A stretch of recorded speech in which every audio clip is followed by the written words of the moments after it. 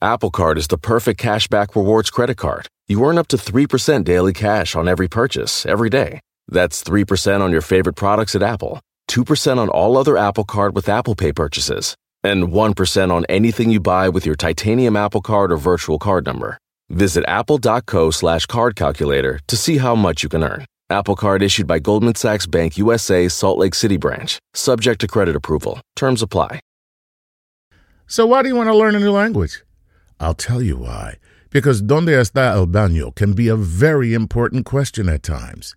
You know, Rosetta Stone is the most trusted language learning program, available on desktop or as an app.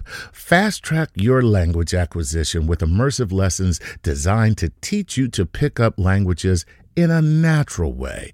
I love the fact that I can go from my laptop to my phone to pretty much anywhere and learn the language of my choice. Not to mention, I'm bringing my communication skills to new heights. Don't put off learning that language. There's no better time than right now to get started. For a limited time, Star Talk Radio listeners can get Rosetta Stone's lifetime membership for 50% off. Visit rosettastone.com/StarTalk. That's 50% off unlimited access to 25 language courses for the rest of your life. Redeem your 50% off at rosettastone.com/StarTalk today. Welcome to Star Talk, your place in the universe where science and pop culture collide. Star Talk begins right now.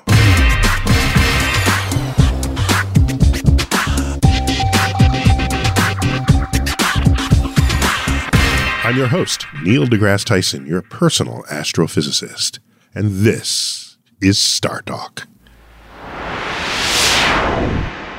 Chuck, nice. Chuck, welcome back to the show. Thanks for having me back, Neil. I will not soon forget the Super Bowl show, the football show.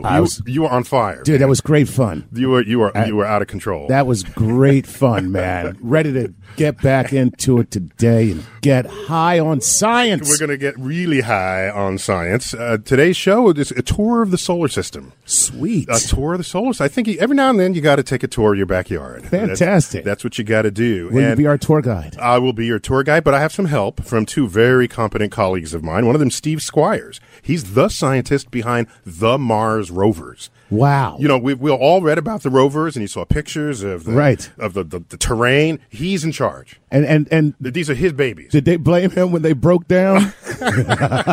No, they blame him when they saved. You know, these things should have broken down long ago. Oh, really? Way long ago. Oh, so cool. He's been saving them. He's their savior, as it were. Fantastic. We'll be hearing from Heidi Hamel. She's a research scientist at the Space Sciences Institute in Boulder, Colorado. Oh, Colorado, cool. Yeah. So that should be fun. But you know who's a friend of Star Talk Radio? I do know. Bill Nye. Bill Nye, the science guy. So were you influenced by him when you were a kid? Absolutely. And by kid, if you mean 20, yes. So I got a hold of Bill Nye. By the way, lately he's the executive director of the Planetary Society. He finally has like a real job, you know. Oh, really? It's like gets a paycheck and everything. Honestly, I always wonder, what else does he do? What does he do? Except show up on TV and talk to kids. Exactly. No, he's actually talking to grown-ups now, including Congress. Okay. So he's going to start us off and put us in a good way when getting us to think about where we are in the solar system and where we might one day go. The most recognizable image to anyone on Earth is the Earth, as seen from space. When you look above you at night these days, I hope you notice occasional very bright objects among the stars, other planets. Humans have spent centuries trying to know all about them. By exploring the solar system, first with our eyes, then telescopes, and these days with extraordinary spacecraft, we have come to know that Mars is cold, Venus is hellishly hot, Saturn would float if it could, and our Earth is but one world among thousands of objects whirling about a common star. Between and beyond the planets are all manner of objects: comets, moons, asteroids, distant icy plutoids, and dust. Often as a young scientist, I'd be given a textbook with a place to write my name inside the cover. Below that, my street, my city, and state. But I'd go on. United States, North American continent, Earth, and Sun. Because we've explored our solar system, I could have added the third rocky ball from the medium-sized star. Have a look around. Your life is changed every day by explorers who've pondered our place in space. For Star Talk Radio, I'm Bill Nye, the Science Guy. That's my boy, Bill Nye. Nice. Okay, I just got to ask you, man. What's that? Plutoids? Plutoids. Is that like a cosmic mint? Plutoids. A plutoid? That's a great product name there, right That there. would be. We should start that out. Exactly. But what would your breath smell like? That's the question. Hopefully not cosmic dust. That's cosmic. Yeah, got to watch out what stuff smells like Plutoids. out there. So the solar system, its formation was 4.5 billion years ago from a huge giant gas cloud, and right in the middle of that gas cloud, where it's densest and hottest, that's where you get the sun. And that's what forms first. And then you get planets and other stuff forming around it. Okay. There was a day when if you learned about the solar system, it would be like an enumeration of the planets one after another. Sure. But excuse me, that the solar system is so much more than that. From the moons around planets to the dust in the plane of the solar system to asteroids, some of which hit the Earth, comets. Mm-hmm. It's a very rich, dynamic place. And in case you really want to geek out on the sun, so the sun has an actual official classification code. Okay, it's a capital letter G. Right. Arabic numeral 2. Okay. Roman numeral 5. So G25, yes, in 3 different languages and letters and alphabets and number systems. Each one means something different. One means something different. Yes, you want to geek out on the sun. That's what it is. Now, why G25? Because that really, I don't get it. Okay, so G25. G tells you what the temperature is. Okay, and which is a gazillion degrees. That's what G stands for. Really? Gazillion? No. For a moment, I almost felt smart. I was like, I got it right. So it stars in order of decreasing temperatures, O, B, A, F, G, K, M. Okay. So the sun is one of the cooler of the stars. Oh, yeah. It is, baby, because it's here in our solar system. It's cool, but it's actually white hot. Okay. And the sun is often portrayed as yellow, but it's actually white. Just go outside and look. It's white. In broad daylight, it's white. Right. What happens when it gets low on the horizon, then you can look at it without burning out your eyes. Hey, look, the sun is yellow-orange because the atmosphere just changed its color. Those are particles in our atmosphere that actually change the color. Actually, what the particles do is scatter the blue light out of the rainbow, leaving behind the red and the orange. So basically, if you were in space, you would look at the sun. It'd be white no matter what. It'd be white no matter what. No matter how you burn your eyes out, and that'd be the end of it. That'd be the last experiment you did. So what I've got is let's go to my colleagues. They visited me in New York in my office. Steve Squires, principal investigator of the Mars rovers, professor of astronomy at Cornell University, and Heidi Hamel, who is total planet babe. She's all about planets. Sweet. And so let's find out what we all had to talk about. So, Steve, I keep thinking of you as like Mr. Mars. Anytime I look up in the sky and Mars is there, I'm thinking of your 2 rovers there. When you look up at Mars in the night sky, do you think that too? Mars. Would you just wish you were there? Mars looks different to me than it used to. It used to be, I can remember before we launched them, looking at Mars in the night sky, and it just looked impossibly far away. So now it's your backyard. And I look at it now and I think I know this place. You're a kid playing in your backyard. It's a sandbox. Yeah. It feels totally different to look at Mars now than it did a long time ago. Yeah. Do you see it though? When you see it in the sky, do the pictures from the rovers? Is that what you see? Or Kind of. Except I don't think in terms of pictures. I sort of feel like I know what it would be like to be there. Not just the pictures of the surface, but I know what the clouds in the sky look like. I know the seasons. The rovers are his avatar. It kind of feels like that. Yeah, it does. And we've experienced Mars through those rovers for so long. I kind of feel like I know what the place is like now.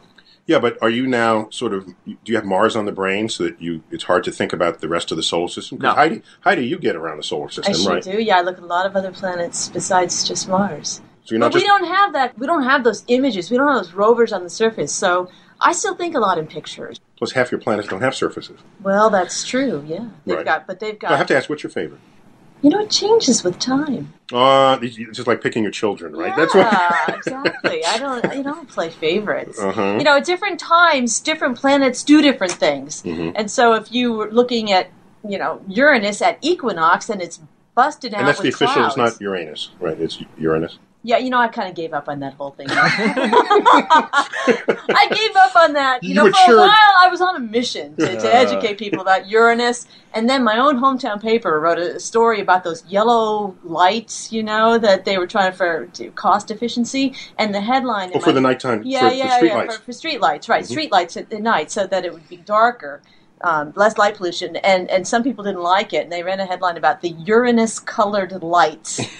And that's when I gave up. But I would call it Uranus. That's sort of more traditional. But, when Voyager flew by Uranus in 1986, it was dead. There was maybe 10 clouds if you really stretch the contrast. So Uranus is a big ball of gas with no surface features. Basically, yeah. I mean, that's right. If you and I were on a spaceship outside it, when Voyager flew by, it didn't see anything. And so everyone thought it's dull and boring. Well, that's not what it's like right now. It's in a completely different season. And the atmosphere is turning on, and there's bright clouds, and there's dark spots, and there's all kinds of activity on this planet. And it's my favorite right now because it flies in the face of what we were taught in school about Uranus. We were taught that... I remember the books. Uranus was an example of a boring... It's the boring one, yeah. Yeah, that's right, which is just absolutely not true right now. And the books are starting to finally catch up with reality.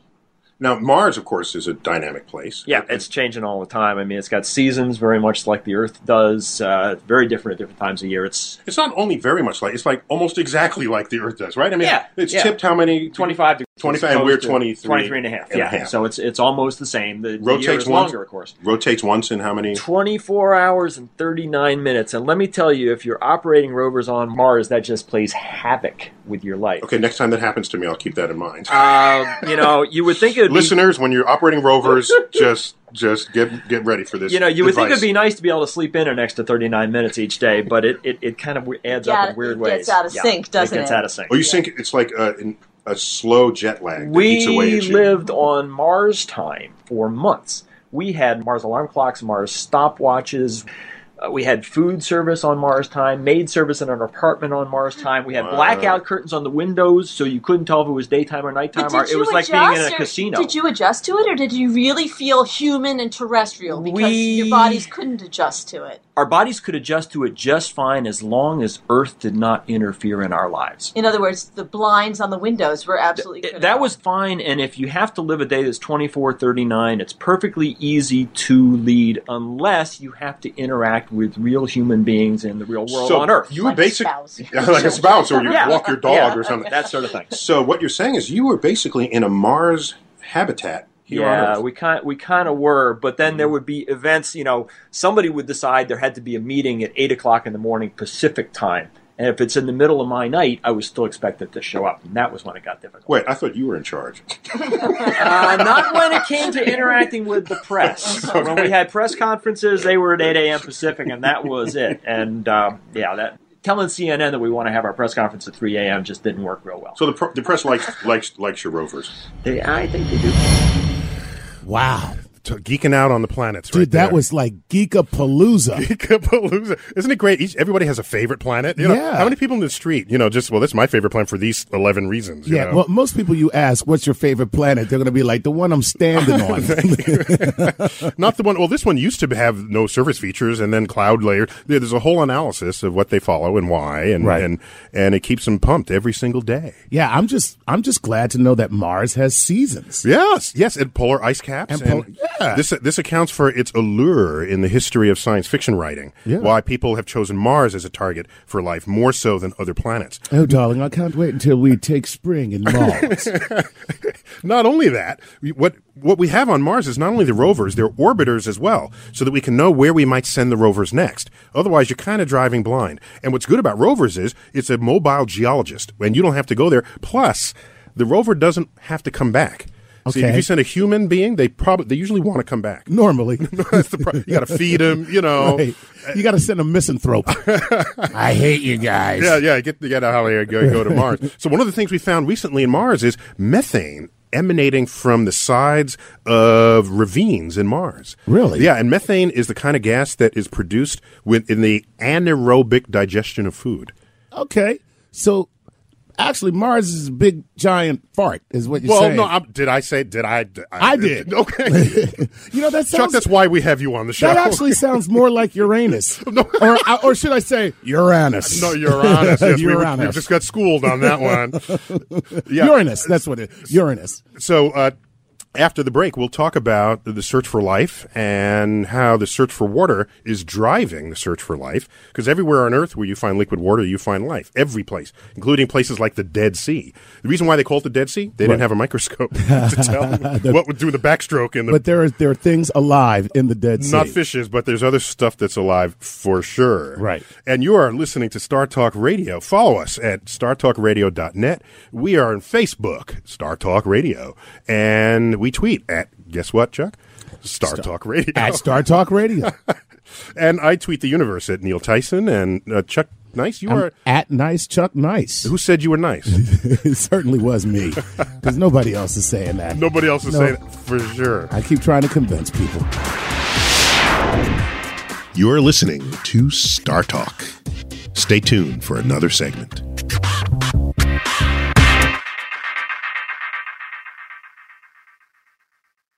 Working moms have way too many to-dos. Switch to H&R Block and have an expert do your taxes for you. Block guarantees 100% accuracy and your max refund or your money back.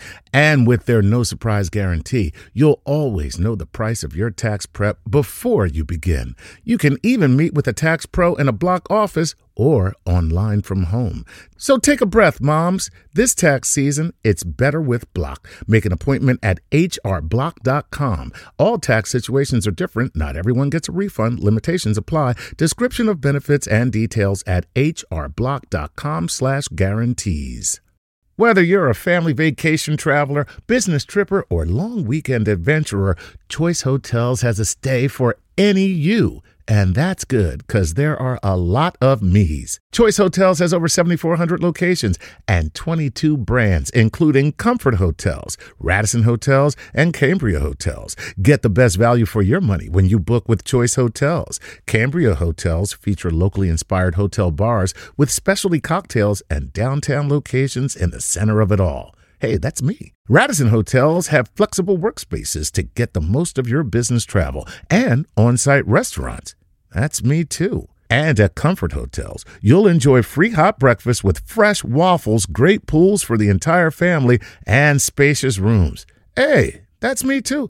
I guess I'm just going to have to stay at all of them. Choice Hotels has a stay for any you. Book direct at choicehotels.com, where travel comes true.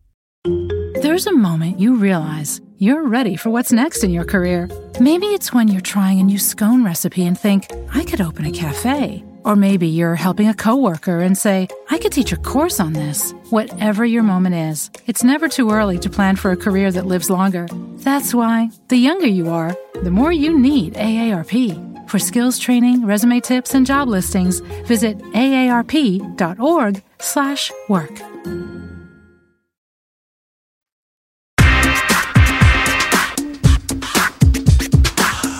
Welcome back to Star Talk. Here's more of this week's episode. And we're talking about the solar system today, a tour of the solar system, basically. Right. We have two of the world's experts to serve that up. One is Steve Squires, who runs the Mars rovers, which we've all heard about. Everyone's heard about the rovers, even if you didn't know he was the man in charge. As there's a whole team, of course, but he's the main top banana. The top banana. There you go. And Heidi Hamill, who's an all-around planet geektress. I mean, is that the word, geektress? Geektress. You just made it up. I like it. We make it right on the spot. And so the solar system is full of a lot of sort of alien worlds. There are moons and planets and comets and asteroids, and one planet is different from the next. One moon is different from the next. Right. These are exotic places. Yes. Is there any place one of these you might want to visit one day? Pandora. I just love those blue people. They're so adorable with their little tails, and I love them. and they're so nimble on tree limbs. Exactly. You worry about me sometimes. Because there's so much going on in the solar system, not everything has a perfectly circular orbit around the sun. A circular orbit is the only orbit you can have and not hit something else. Okay? Okay. If you do not have a circular orbit, there's a chances chance are you're going to get hit. You're going to hit something. Something's going to hit you. Now, from what I understand, aren't there planets here in our solar system that have an elliptical orbit? Yes. No, not anymore. No. Pluto. Don't get me started on Pluto because we'll take it outside. Let's go back to Steve Squires and Heidi Hamill. They're going to tell us what kind of a shooting gallery the solar system actually is. Now, Heidi, you go way back with the press. My first encounters with you, as I think with many, were with the comet impact on Jupiter. You were like the face of the comet. The first impact on Jupiter. Yeah. There's more than one? We just had another one in July. Oh, I know about that. I forgot all about that. Where you been, man? I've been busy. I'm sorry. I'm sorry, okay? It's an impact. It's the size of the Earth kind of thing. Big explosion. So Jupiter's kind of asking for it, right? Yeah, well, it's a big target. Well, it's there to take one on the chin for us, It's a big target. That's really true. Really true. It's protecting us. It's protecting us. It's a big brother protecting us. Yeah. But my first interactions with the press on any large scale were back in '94 when we were doing weather broadcasting from Jupiter. What was going on every day on Jupiter? Absolutely. It was pretty exciting stuff. Yeah.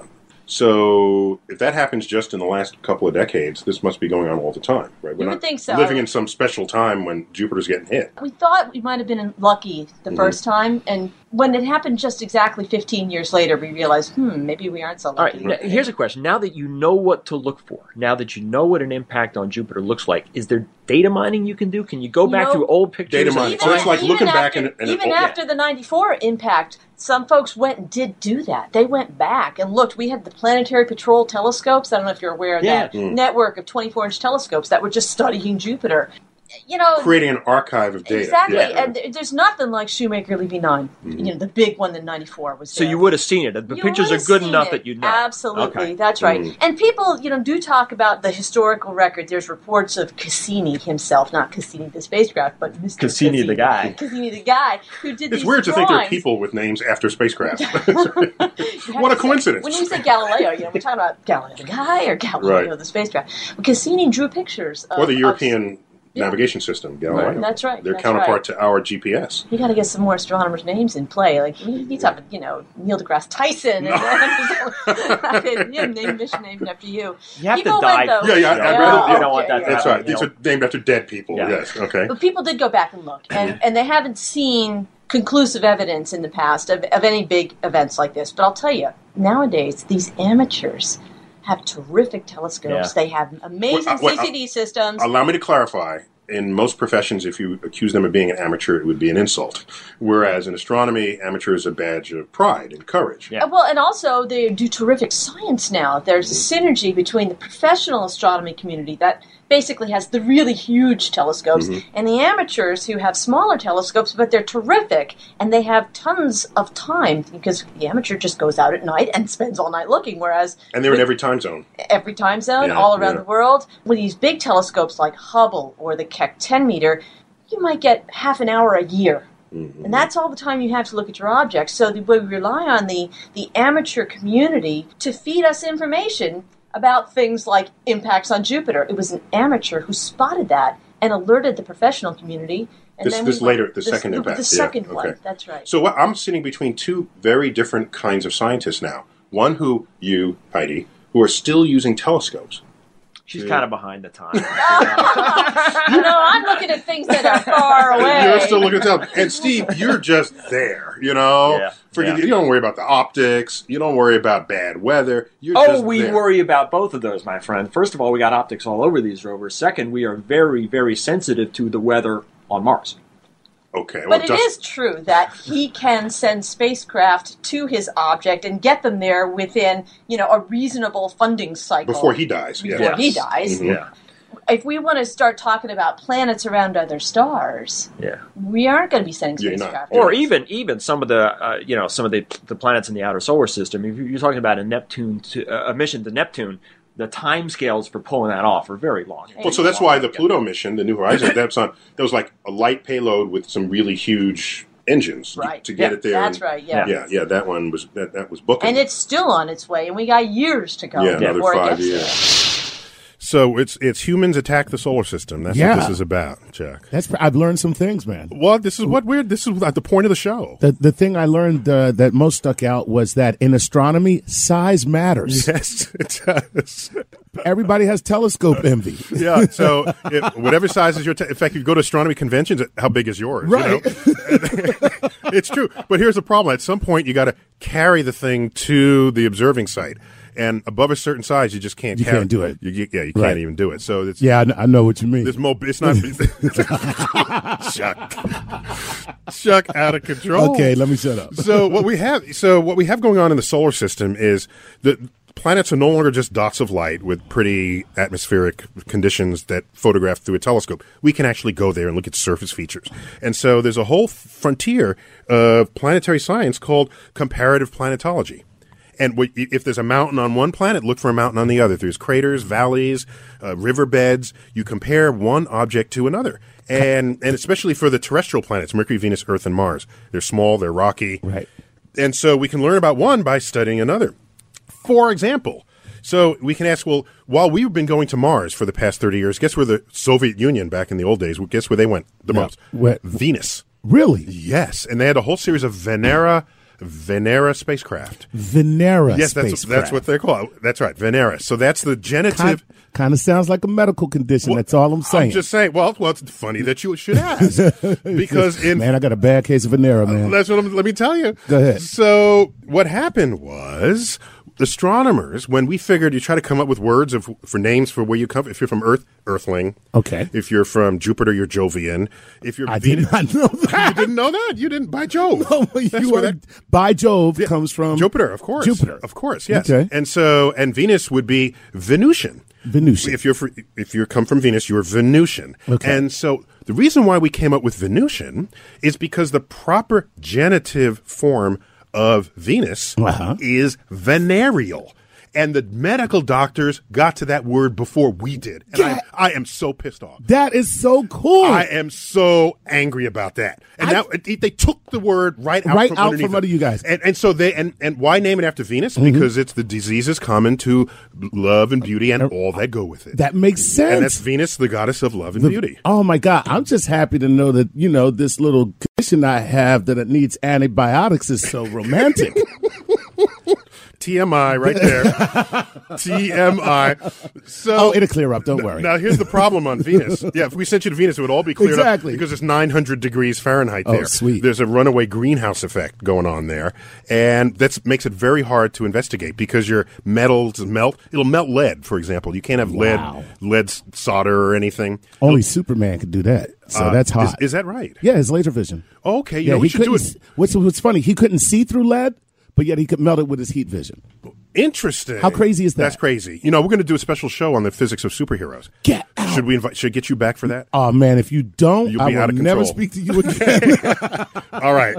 That's not, we'll work that one out. And so of these destinations, Pluto is on our targets, the exoplanet Pluto. It's got what's called the New Horizons mission. It's booking. It's the fastest hunk of hardware we have ever sent anywhere. Wow. It's on its way to Pluto right now. It'll get there in 2015. And we're headed there. And so that's one hell of a road trip, man. It's one hell of a road trip, and it's on hugely powerful rockets because the principal investigator of that mission wants to make sure you get to Pluto before he dies. See, that's how that works. This is a number one rule. It's like a trip to my mother-in-law's house. Scientific investigation.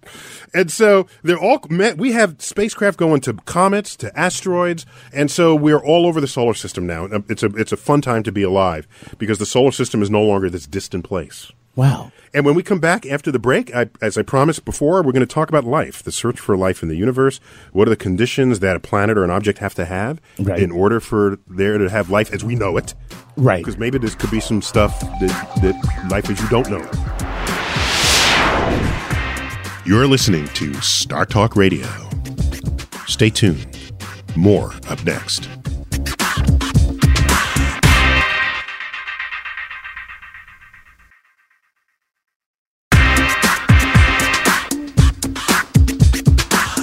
Welcome back. Here's more of Star Talk. Now, we're not going to Pluto to look for life. It's too cold. It's too far. It's too dark. It's too everything that we can imagine that could serve life. But there are other places in the solar system that could serve this need. And we talked to two of my favorite colleagues, Steve Squires and Heidi Hamill. We had a geek fest in my office. Geeking out. We were geeking out on the solar system. Just giddy. I can hear the giggling now. We were giddy. Let's find out what they say about a search for life in the solar system. We love the planets, but the real goal is we want to find life. Mars has been a seductive prospect for life since the beginning, since Lowell. Yep. Okay, Percival Lowell thought he saw Martians. A little misled, but he had the right idea. His heart was in the right place. Yeah, his heart was in the right place. He's the one who invented the canal story. Mm-hmm. You'll quickly tell us the canal story real quick? Basically what happened was that people looked through a telescope and they 100 years ago, in moments of brief atmospheric clarity, they could see what looked like a fine network of straight lines on the planet's surface. And they were so straight and so regular that the people looking at these concluded that not only were they evidence of life, they were evidence of intelligence life. Now, they were correct, but the life was at the wrong end of the telescope. What they were seeing was an optical illusion. And didn't know enough about illusions to and in fact, there's nothing of the sort on the surface of Mars, but as we've learned in recent decades, Mars is very interesting in other ways. Nonetheless, yes. With possible evidence of running water. So the two water places that I know of is Europa, one of Jupiter's moons, one of my favorite places just to think about, to dream about, because I want to go ice fishing on Europa one day. Yeah. And of course Mars, possibly under surface aquifers. And Heidi, how is Europa kept warm? It's not the sun. No, it's really kind of a gravitational tidal pumping with the other moons around Jupiter that kind of bend it. The analogy I use is if you take a credit card and you bend it back and forth, it gets warm. I try not to do that. With old credit cards. Piece of coat hanger wire. A coat hanger. Or paper clip. How's that? You bend a paper clip back and forth a whole bunch and you touch it, you feel it gets warm. Right? Same thing is happening with this moon. Europa and Io, they're kind of getting flexed and bent, and it heats them up. And you know what? Don't forget about Enceladus when you're talking about water worlds. Enceladus, we now know, is just moon of Saturn. Little tiny one, too. It's also tidally heated. Tidally heated, the same flexing to heat it up, but it's just blasting water out of its southern pole. Geysers, basically. Are these not ice volcanoes, or what are...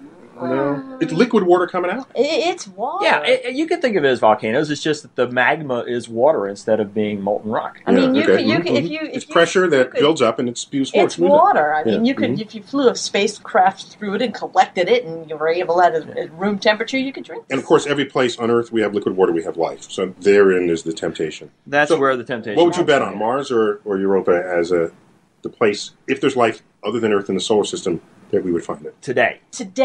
Yeah, see, that's the question. Is that you're talking about life today or life ever existed? Because it's a different question. Today. I would say Europa.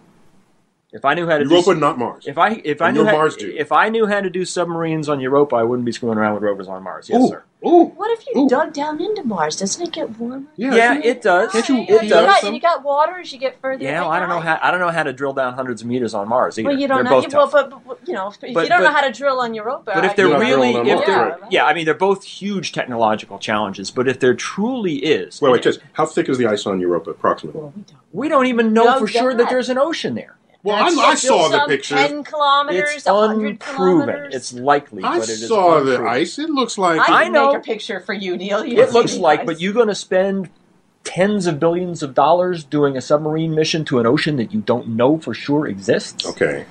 All right. We got work to do there. We got to learn a lot about the envirment. I want this to happen in my lifetime. And I got two key people here. Eat healthy, get lots of exercise, okay? Go on that low-calorie diet I printed out. 1,700 calories a day. That'll get you an extra year per year or something. Wear my seatbelt, too. Yeah. But you know what? What might happen in your lifetime is we may find Earth-like planets around other stars in a distance from that star where water could be liquid. Yep. I'll tell you another one that could happen in your lifetime, and that is bringing rock samples back from Mars that contain definitive evidence, one way or the other, fossilized, on whether or not there was life at the location from which the rocks came. And ideally, you get to choose your own rocks. Yeah, see, I mean, we have rocks from, in fact, I'm sure you've got them in your museum here. Mm-hmm. We've got rocks from Mars here on Earth in the form of meteorites, but these are rocks that literally fell from the sky. We don't know where on Mars they came from. We didn't pick them. They just came here. They don't have the pedigree that you need to order. Mars is a very, very complex place geologically, and to be perfectly honest, most of Mars is pretty boring. Most of Mars is just covered with lava, very dry, very desolate. Solid no evidence lava. that water was there. Solid lava, yeah, solid lava, and very ancient volcanic rocks, and evidence for life you're not going to find in a place like that. To find it, you got to go to the special places where you have the right minerals, the right sediments, the kind of stuff that can preserve evidence of ancient habitable watery conditions, and those are few and far between. Okay, so we have Mars as a good example of where to look for evidence of past lives. Europa as a place to look for possible evidence of current life. You could look for evidence of current life on Mars as well, but you probably have to drill deep, and that's hard. GeekFest continues. Man, that was serious. Now, Chuck, you realize that interview in my office took place a few weeks before the announcement that we found Goldilocks planets orbiting, exoplanets orbiting distant stars. Yeah, where they're close enough or far enough from the sun where they can have water. And at the right distance, not too close. Distance, not too close, not too far. You evaporate too far. Hence the Goldilocks, right? The Goldilocks, exactly. And so for them to say this will happen in your lifetime, then happen 3 weeks later, you know. You ask, you receive. Yeah, like they forked it up. Right. We have a tweet that someone asked from a tweet that says, Trudvertite, that's the Twitter handle, is the thought of exploring and terraforming Mars even relevant if we can't even take care of our own planet? Yes, it is. Let me just field this one. Okay, this one goes to Chuck, apparently. We're going to need a place to go. After we mess up the Earth. Because we're screwing this one up royally, buddy. So we need a place to go. Okay, so you have the opposite sense of this question. This question is, we don't deserve another planet if we can't take care of our own. You're saying it's because we can't take care of our own that we got to have the planet. Absolutely. My reply is, if you have the power to terraform another planet, you have the power to fix your own planet. Wow. Just think about that. Wow. If you have that much control over geoengineering, right. What's a few degrees warming? Just crank the knob that lowers the temperature exactly, back again. Because you'll know what to do. You know exactly what to do. Basically, you'll be able to create a geothermal thermostat. A thermostat, exactly. Basically. Awesome phrase. Yeah. Chuck. Yeah. I don't even know where that came from. A geothermal thermostat. Awesome. Dude, hanging out with you is rubbing off on me. Ooh, this is that great. Just felt good. I felt smart for a second. Still don't know what I said. And so we got these.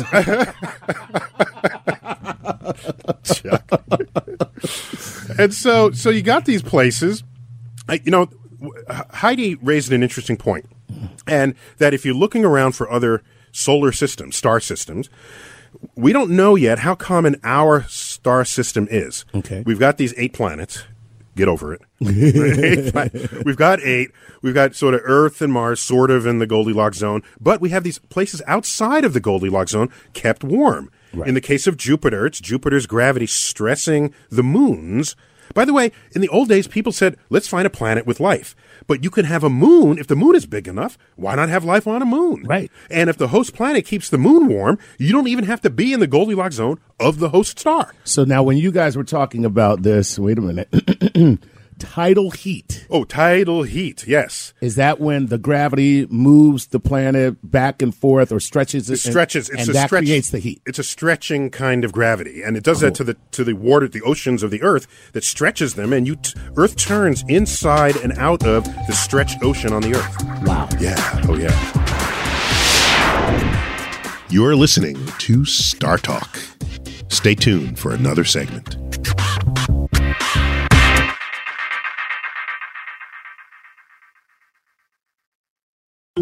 There's a moment you realize you're ready for what's next in your career. Maybe it's when you're trying a new scone recipe and think, I could open a cafe. Or maybe you're helping a coworker and say, I could teach a course on this. Whatever your moment is, it's never too early to plan for a career that lives longer. That's why, the younger you are, the more you need AARP. For skills training, resume tips, and job listings, visit aarp.org/work. Everything's changing so fast these days, and that's a great thing. I mean, back in my day, we were lucky if we could get one video to load on our desktop computer. But now, there's the Xfinity 10G network. That means the fastest internet, with faster speeds rolling out every day. And internet that can power a house full of devices at once with ultra-low lag. So while one person streams a movie from their room, another can play video games in the basement, while another TikToks in the kitchen. It's the next generation 10G network, only from Xfinity. The future starts now. Restrictions apply. Actual speeds vary and not guaranteed. Meet Stacy. Stacy's on the hunt for a new pair of trendy glasses. Call me picky, but I just can't find the one. Luckily for Stacy, Walmart Vision has virtual try-on. Now she can try on hundreds of frames virtually, then upload her prescription and get new glasses delivered right to her door. Really? Yeah, really. Well, the hunt just took a turn for the better. Buy your next pair of glasses with virtual try-on from Walmart. Welcome to Easy Eye Care. Welcome to your Walmart. Restrictions apply. See walmart.com for details.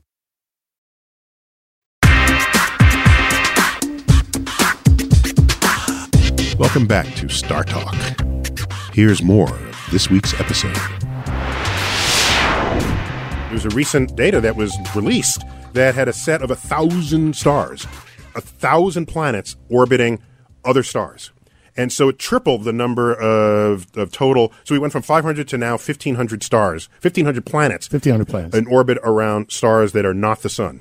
Okay. And out of those, there's about 40 or 50 Goldilocks planets that were found. So there's about 40 or 50 other Earths floating around out that there. Could sustain that liquid could water. sustain our life. Or have water. Jupiter-sized planets with moons that are outside the Goldilocks zone. So we're casting a pretty wide net in the search for this. Do you realize this whole field, the search for life in the universe, it's called astrobiology? That's a term. If you went 20 years ago, the term no one knew how to use it. Nobody even knew. It was not really part of the parlance of scientific discourse. And it's a field essentially invented by NASA. Right. So 15 years ago, that would have been just called BS. Well, you need data. Data converts BS to real discourse. Carl Sagan was, of course, a very early proponent of the search for life in the universe, and we can call him the father of astrobiology in that sense. Okay. Although there are other people who had done sort of Earth-based bio experiments that preceded that. But you want to stay current on the frontier of astrobiology? Right. There's an online NASA magazine called AstroBio. Astrobio.net. The astrobio.net. For all of your astrobiology needs. It's astrobio.net. So now one of the great frontiers here is where you have to ask, how are you going to explore the nearby planets or the distant ones? Do you send a robot? Do you send a human? Mm-hmm. Do you send a robot to do what a human can do? Or this is the major issue, a major question. And I brought that up with Steve Squires and Heidi Hamill. And let's see what their take is on it. One of them is a geologist and one of them is a telescope astronomer. Let's see where they take us on this issue. Given the choice, because it costs more to send people than to send robots. If you had the choice of sending 30 robots to 30 different locations on Mars, or you going yourself, as a scientist, not as adventurer, explorer, Indiana Jones hat-wearing expedition head. I'm talking about... Well, how about if we talk about sending you instead? Yeah, would he be able to come back? I forgot about whether we should bring him back. No, look, I see where you're going with this. Where's the trade-off? The answer, my personal answer, is that I would send a human. Okay? And I'll give you two reasons for that. One reason is that what humans can do is so much greater than what robots are capable of now or for the foreseeable future. Wait a minute. Every time we send a human, they bring out a black box that makes the measurement. Well, why not make the robot pull out the black box? No. There's much more to it than that. Okay, Neil, I have spent the last 20 years of my life trying to design and operate robots that can replicate what a human might be able to do on the Martian surface. What our rovers do in a day, you and I could do in about 30 seconds.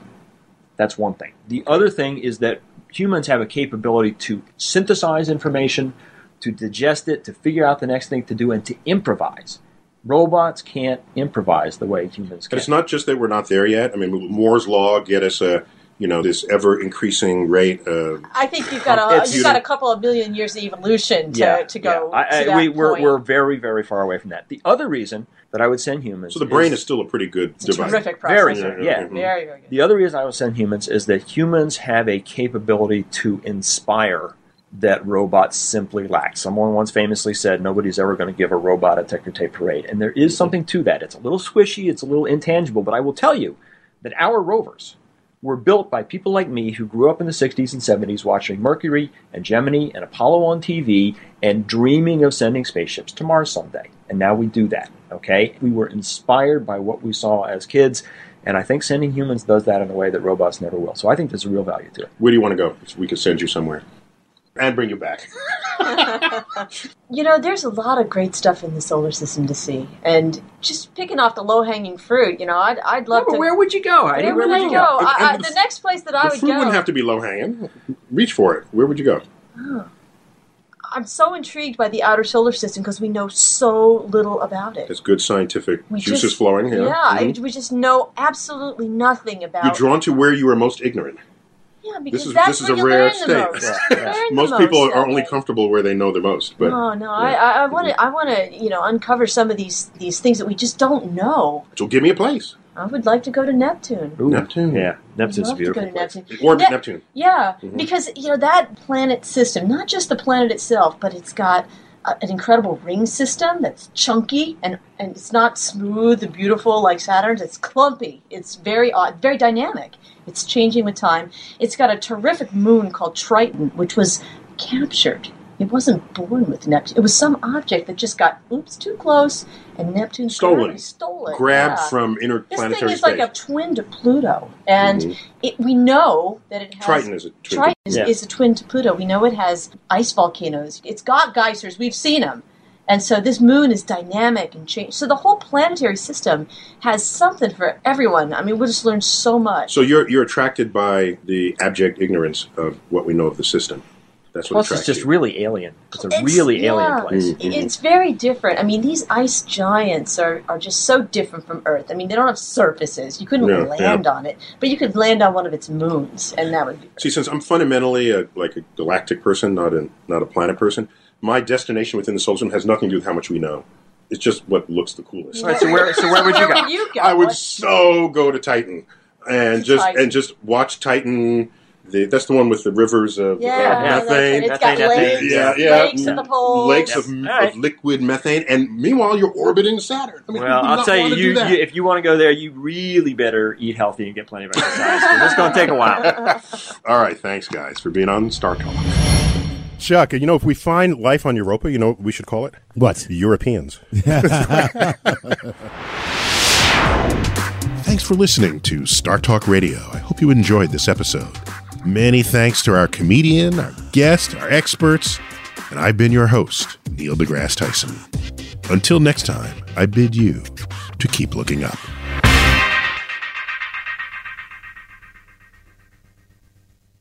Everything is changing so fast. I mean, back in my day, we were lucky if we could get one video to load. But now with the Xfinity 10G network, you can power a house full of devices at once with ultra-low lag. The future starts now. Restrictions apply. Actual speeds vary and not guaranteed.